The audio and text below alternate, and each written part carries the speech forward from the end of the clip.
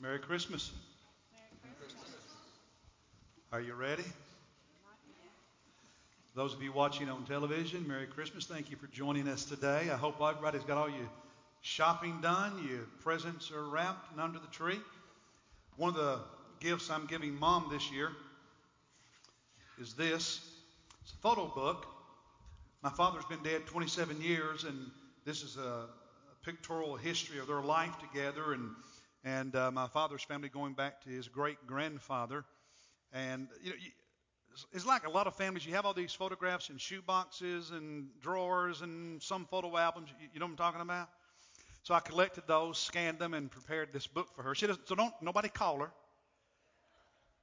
She doesn't know she's getting this, but this is part of my Christmas gift to Mom this year. She's 77 years old, and I know she's going to cry, and that always makes it a good gift. The thing that makes a gift meaningful is that it's given and received in love, that it is something that somebody needs or really wants or says to them, you matter. You're worth. You're valuable to me. Christmas, we celebrate God's gift to you, to me, to all of us. God's saying, I love you and you're worth something. You're valuable to me. I mean, John 3:16, God so what? Loved the world, and that includes you, that he did what? Gave. So giving is associated with God. The heart of God is a big part of Christmas. God gave that best gift he could give to say, I care about you. You matter. You're of great value. So here's the question I want to ask us this morning. What are you giving Jesus this Christmas? I have my present for Mom. What am I going to give Jesus this Christmas? What are you giving Jesus this Christmas? Giving is part of Christmas. It's not only to family, but God giving to us. You remember when Jesus was born? If you want to open your Bible to Matthew chapter 2, we were just singing about it. The wise men visited Jesus, and they brought him gifts, right? Gold, frankincense, myrrh. They presented gifts to Jesus. So again, I ask that question, what are you giving Jesus this Christmas? Now, perhaps you've not even thought about that. I want you to think about that. I want you to spend some time thinking hard about what you're giving Jesus for Christmas. Some of you have spent money, you've gone to multiple stores, you've spent a lot of time finding gifts for other people. So again, I ask, what are you giving Jesus this Christmas? Matthew chapter 2, we find the story, starting at verse 1, if you'll follow with me.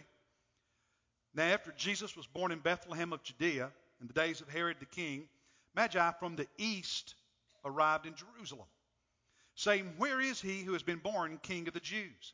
For we saw a star in the east and have come to worship him. When Herod the king heard this, he was troubled, and all Jerusalem with him. And gathering together all the chief priests and scribes of the people, he inquired of them where the Messiah was to be born. Guys, you're the religious leaders. What does the Old Testament say about the coming of the Messiah? Where will he be born? And they said to him, in Bethlehem of Judea. For this is what has been written by the prophets. This is what the Old Testament says. And you, Bethlehem, land of Judah, are by no means least among the leaders of Judah, for out of you shall come forth a ruler who will shepherd my people Israel. Then Herod secretly called the Magi and said, and determined from them the exact time the star had appeared. And he sent them to Bethlehem and said, go and search carefully for the child. When you have found him, report to me so that I too may come and worship him. And hearing this, and after hearing the king, they went their way. And the star which they had seen in the east went on before them until it came and stood over the place where the child was. And when they saw the star, they rejoiced exceedingly with great joy. And after coming into the house, they saw the child with Mary his mother, and they fell to the ground and worshipped him. When was the last time you got on your knees before Jesus? When was the last time you fell flat on the floor, face down, in submission to Jesus Christ, and pleading with Christ and pouring out your heart and humbly saying, you're my Lord? When was the last time you were on your face before Jesus. The wise men fall to the ground, it says. And they worshiped. They worshiped him. And then, opening their treasures, they presented to him gifts of gold, frankincense, and myrrh. And having been warned by God in a dream not to return to Herod, Magi left for their own country by another way. They brought to him gifts of gold, frankincense, and myrrh. And again, I ask you, what are you giving Jesus this Christmas? They gave him gold because that's a gift of value you give to a king, and also because Jesus was going to grow up and live a pure, sinless life. They gave him frankincense, and incense that was used in worship because he's God and worthy of worship. They gave him myrrh, an ointment that was used to prepare a body for burial. The Egyptians would use it when they prepared mummies, embalmed people for burial. And again, I ask, what are you giving Jesus this Christmas? Now, whatever you give him, whatever you choose today or anytime this week to give Jesus for Christmas, you have to give it the right way. You have to give it like the wise men gave their gifts to Jesus. They presented their gifts themselves. These were wealthy men who could have sent their gifts by others, but they didn't do that. They showed up. And they presented these gifts that represented what they understood Jesus to be. And whatever you give Jesus has to come from you. It has to be from you. It can't be from your ancestors. It can't be from the church. It has to be from you, from your heart, from your life. It has to be real and personal and meaningful. It has to be you. And again, I ask, what are you giving Jesus this Christmas? Whatever you give him, you have to give it the right way. Not only do you have to present it personally, but you have to present it in the proper way. Because when they came into the house and saw Jesus, what did they do? They fell to the ground and they worshiped him. It was an act of worship, an act of homage, an act of adoration and praise. And whatever you give Jesus has to come from your heart, and it has to be out of worship and out of love and out of praise, out of submission, out of homage to him. And again, I ask, what are you giving Jesus this Christmas? What I want to do is look at some Bible verses that will help us understand what Jesus would like for us to give him. How many of you told somebody this year what you wanted for Christmas? You told your parents, you told your spouse. How many of you had someone tell you what they wanted for Christmas?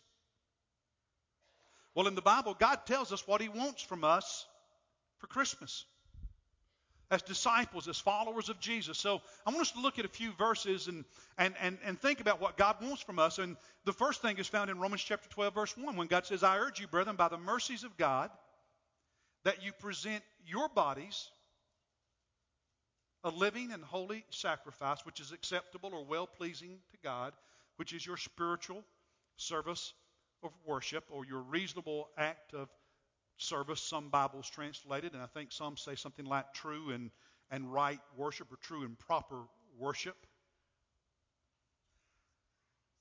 God's saying, I'm encouraging you to give to Jesus at Christmas yourself. And your motivation is all the love God has demonstrated for you in life.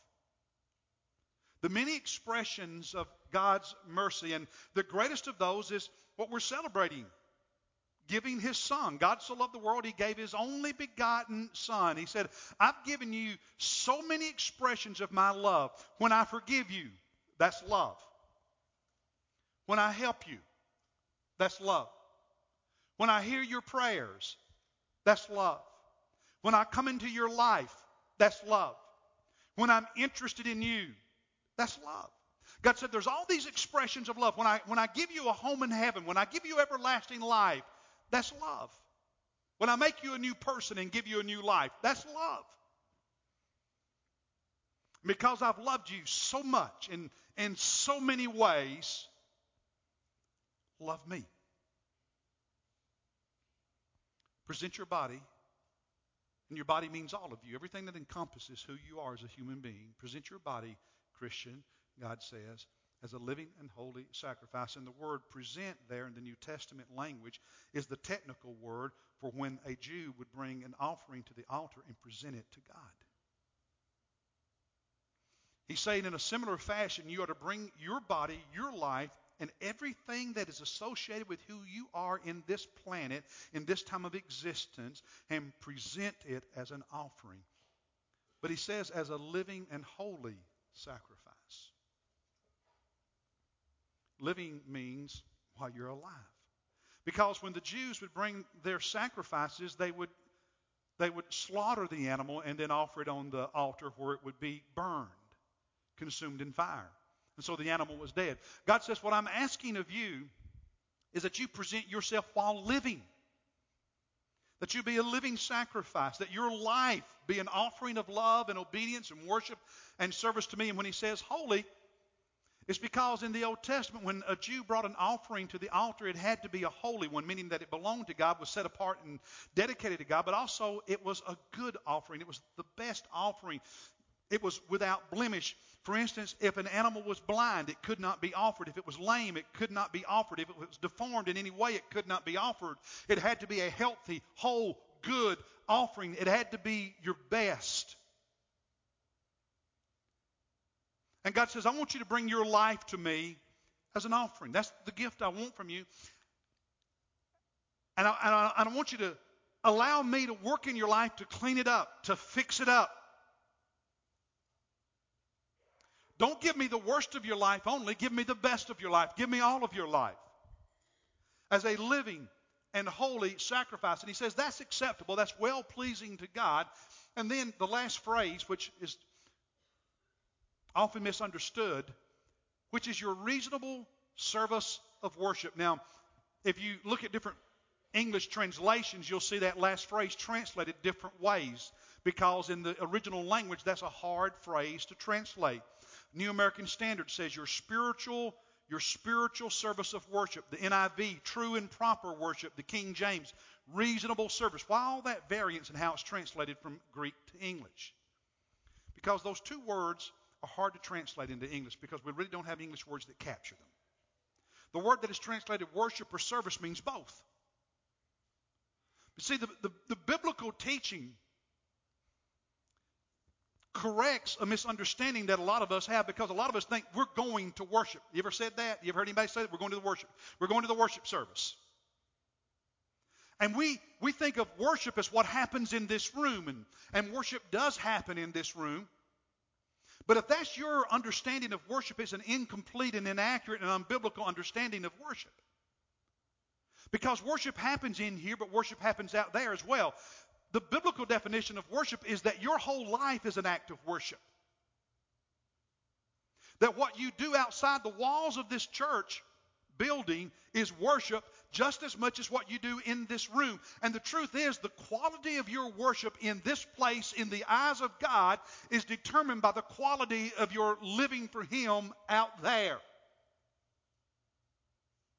That our whole service, our whole action, what we do at home, what we do at work, what we do in the neighborhood, what we do in the car, what we do when we're alone, what we do with other people is worship. And the quality of worship outside these walls shapes the quality of worship in the eyes of God inside these walls.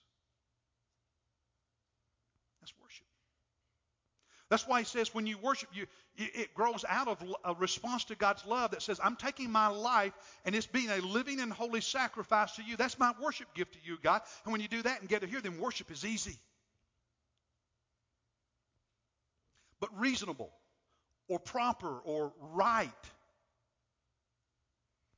is the Greek word for reason. But here's the problem. You see, in English, when we hear the word reason, we think what? Logical, makes sense, justifiable.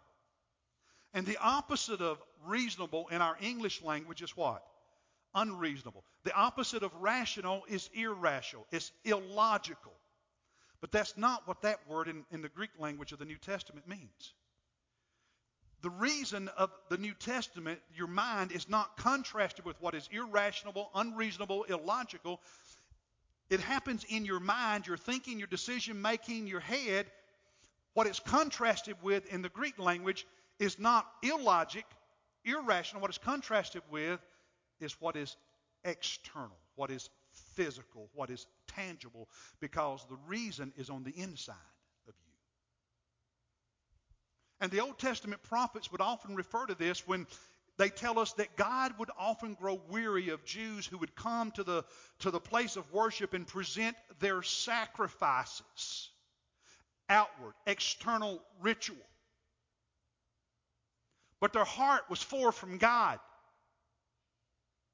This religious ritual that took place at the place of worship was incongruous with the inside, with their mind and their heart. There was an inconsistency, and that inconsistency in their heart showed up in their lifestyle outside, away from the place of worship.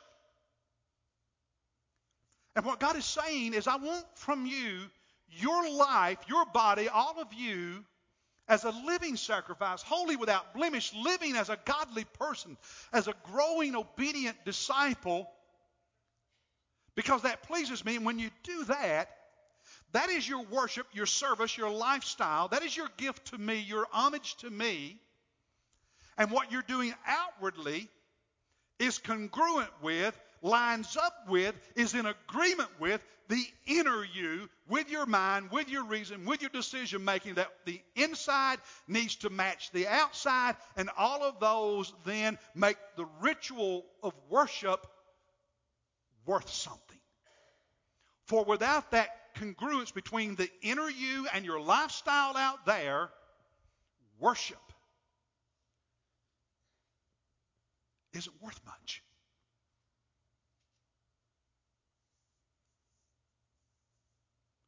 Ritual alone does not please God. But ritual that matches a life and a mind and a heart puts a big smile on God's face, and He says, that's what I want from you. That's what I want from you. So again, I ask, what are you giving Jesus this Christmas? Real quickly, another passage I often use in funerals. Paul says, I'm already being poured out as a drink offering. The time of my departure has come, for I have fought the good fight. I have finished the course, and I have kept the faith. I present your life as a living offering. Paul says, my life is a drink offering. We usually think of offerings as the burnt offerings because that was the more common one, where an animal would be slaughtered and then burned on the altar. But they also had drink offerings where they would come to the altar with a container of wine, and as an act of worship, they would pour that wine out on the altar. I have some water. And it's good for more than quenching thirst. But imagine this was a drink offering. And you walk up to the altar, and you pour it out as a drink offering. I was pouring out a cup of wine.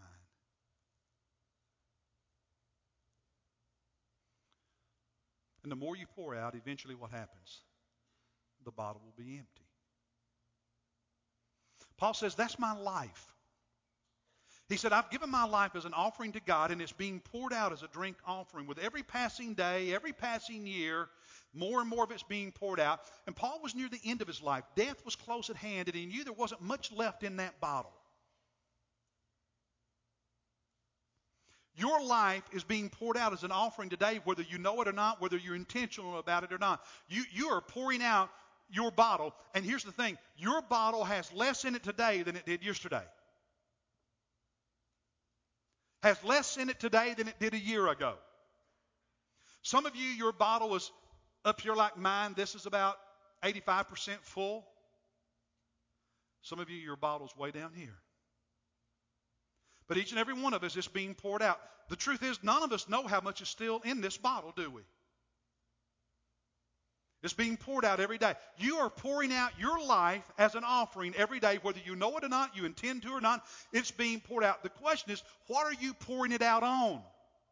What are you pouring your life onto? What are you giving yourself as an offering to? Some of you are offering your life, your days, your life to money, to sex, to drugs, to booze, to laziness, to a career, to indifference, to selfishness.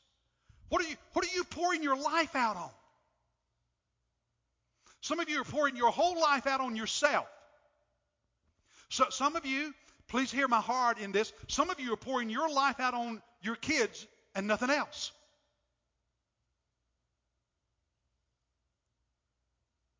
And again, I ask that question, what are you giving Jesus for Christmas?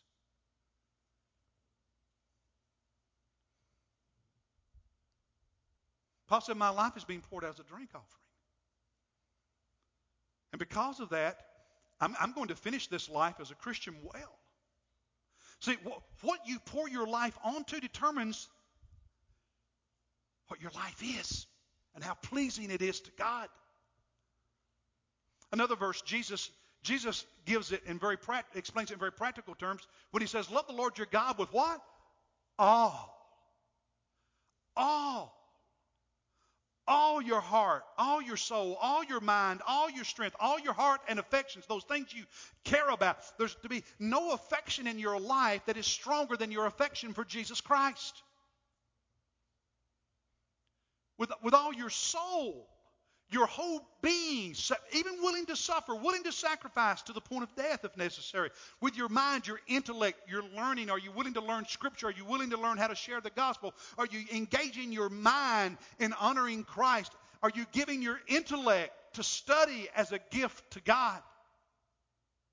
Your strength, your energy, your work, your effort. What effort are you putting into being a Christian, becoming a mature Christian, and growing and serving and worshiping as a holy follower of Christ? There was a little girl in church and really listened to the preacher. She loved Jesus. She loved Jesus. She was listening to his sermon on God's love at Christmas and how he sent Jesus into this world because he loved us and to die on the cross for us. And she loved Jesus and wanted to give to Jesus, but she didn't know how. And when it was time for the offering, she didn't have any money. When the usher reached her row, she whispered up to him, would you please lower the offering plate? And he did. Then she whispered a second time, lower it more, and he did. And she whispered a third time, lower it more, and he did. And eventually it was down on the floor, and a little girl got up and stood in it. See, that's what God wants. He wants you. He wants you. See, the other stuff comes with you. He's got you. He's got everything. If he doesn't have everything, it's because he doesn't have all of you. You've not put all of you. You may have one foot in the offering plate and the other out in the aisle. One foot in following Jesus and the other out in the world. One foot in the offering plate and the other in selfishness and whatever you want. Have you put your whole being as a living and holy sacrifice in that offering plate? One day, Jesus was asked if it was okay for the Jews to pay taxes to the Romans. They were a conquered people. They were forced to pay taxes. They didn't like it. So they asked, Jesus, is it okay? Is it right for us to pay taxes, or can we rebel? Can we pay taxes? What are we supposed to do here? And Jesus said, bring me a coin. They gave him a coin. He looked at it. He said, whose inscription's on this coin? On the screen is a picture of an American quarter. Whose inscription, whose image is on an American quarter? President Washington, George Washington. Jesus looked at it. He said, all right, tell me, whose image is on this coin? Whose inscription? And they said, Caesar. Jesus replied, then render to Caesar those things that are his, that belong to him, and render to God those things that are his, that belong to God.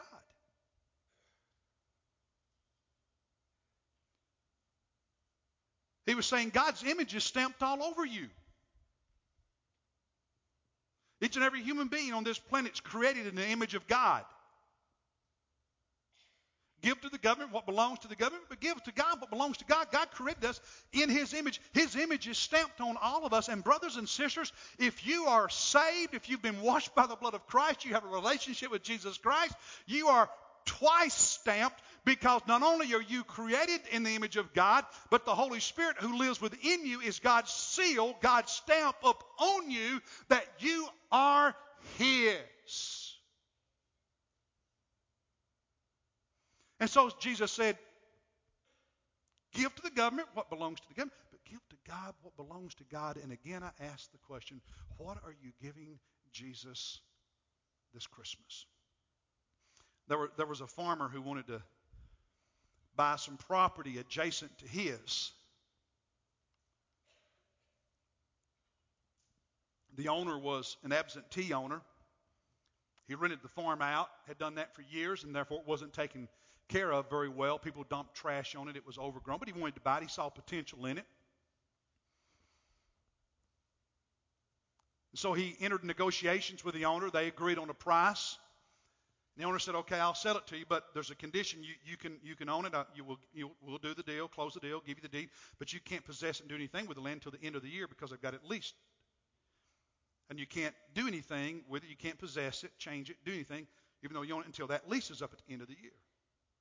That was agreeable, so they closed the deal. He bought the farm, and for the months that he didn't possess it, even though he owned it, had the deed, he would walk that property. And he would see all the things he wanted to clean up and the things he needed to fix. He looked and he saw things that he could do with the property, how he could make his farm better, how he could improve the property. He saw potential. He saw all these things he wanted to do. And when the first of the year came and the lease was up and he had total possession of the property, he started about fixing it the way he knew it could be fixed. But until he had possession of it, he couldn't do anything.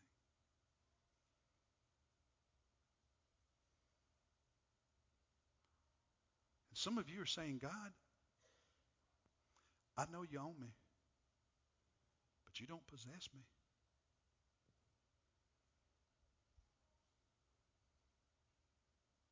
And God looks at you and God says, "I see things you don't see.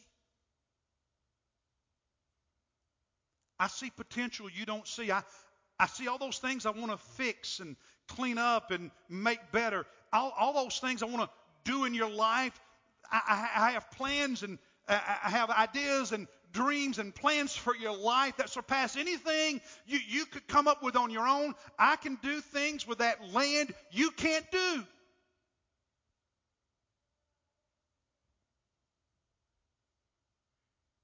And as long as we hold on to our lives and we don't step into that offering plate as a living and holy sacrifice, we are robbing ourselves of the beautiful potential that God knows exists within us that His hand can create if we simply let go of our lives and let Him have it. But because we want to possess ourselves, we prevent God from doing that great work that He has planned for us.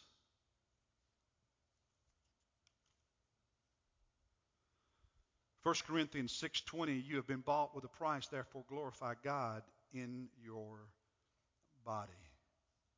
Is Jesus Lord of your life? Do you know that Jesus is called Lord in the New Testament more than 700 times? Is Jesus Lord of your life? If you stepped into that offering plate, again I ask, what are you giving Jesus this Christmas? I want to end where I started. The wise men bringing these gifts to Jesus. What?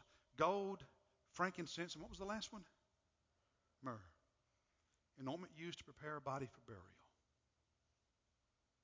The Egyptians used it in embalming.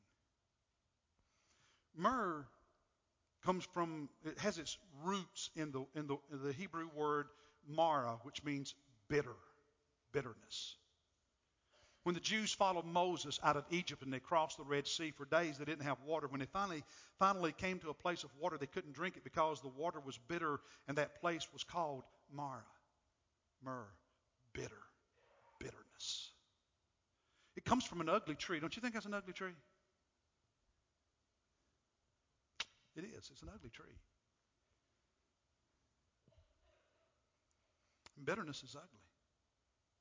When Jesus was born, they presented the gift of myrrh, pointing to His eventual death for us. And the Gospel of John tells us that when Jesus died on the cross and Joseph of Arimathea and Nicodemus came to take His body down, they had with them myrrh to prepare His body for burial. Jesus' life ended in bitterness and pain on the cross. That's what we're going to remember in just a moment with this Lord's Supper. Jesus Himself said, "I came to give my life as a ransom for you." It's a love gift. And again I ask, in response to His mercy and His love, what are you going to give Jesus this Christmas.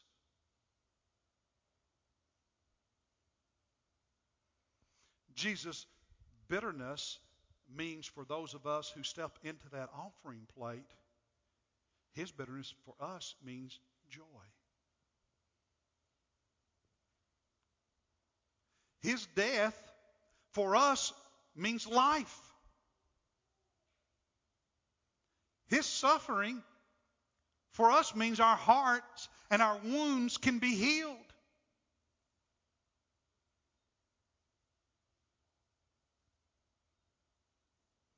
His grave means for us a home in heaven. And again, I ask, what are you going to give Jesus this Christmas?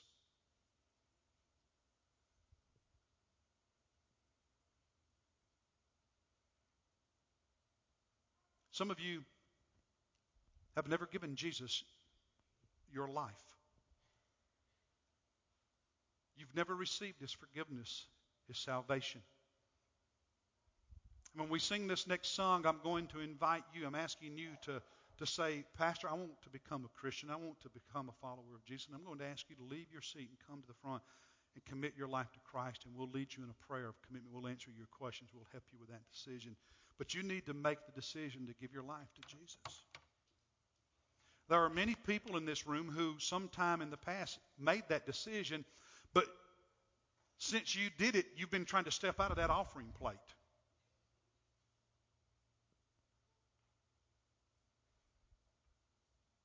You've been trying to live with your life with your feet in both worlds. What you do in this room is incongruent with what you do out there. And you need to repent of that. And you need to surrender in a fresh way to the Lordship of Jesus Christ in your life. And you need to put your total being in that offering plate afresh right now. And when we sing this song, you're invited to come and get on your face before God. Kneel here at this altar and pour out your heart to God. Repent of your sin and surrender to him afresh as the Lord of your life. Not just as your Savior, but as the Lord of your life. Get back in that offering plate completely. There are persons here who need to join this church. We invite you to come. Others who need to request baptism. We invite you to come. I'll be here at the front. Pastors, counselors. Let's stand. I'm going to say a quick prayer. As soon as I say amen, you start walking. We'll start singing. You start walking. Come and make your decision for Christ and get into that offering plate. Be that living and holy sacrifice. Father, help us obey. Help us respond. Help us come. Help us do what we know we need to do. In Jesus' name.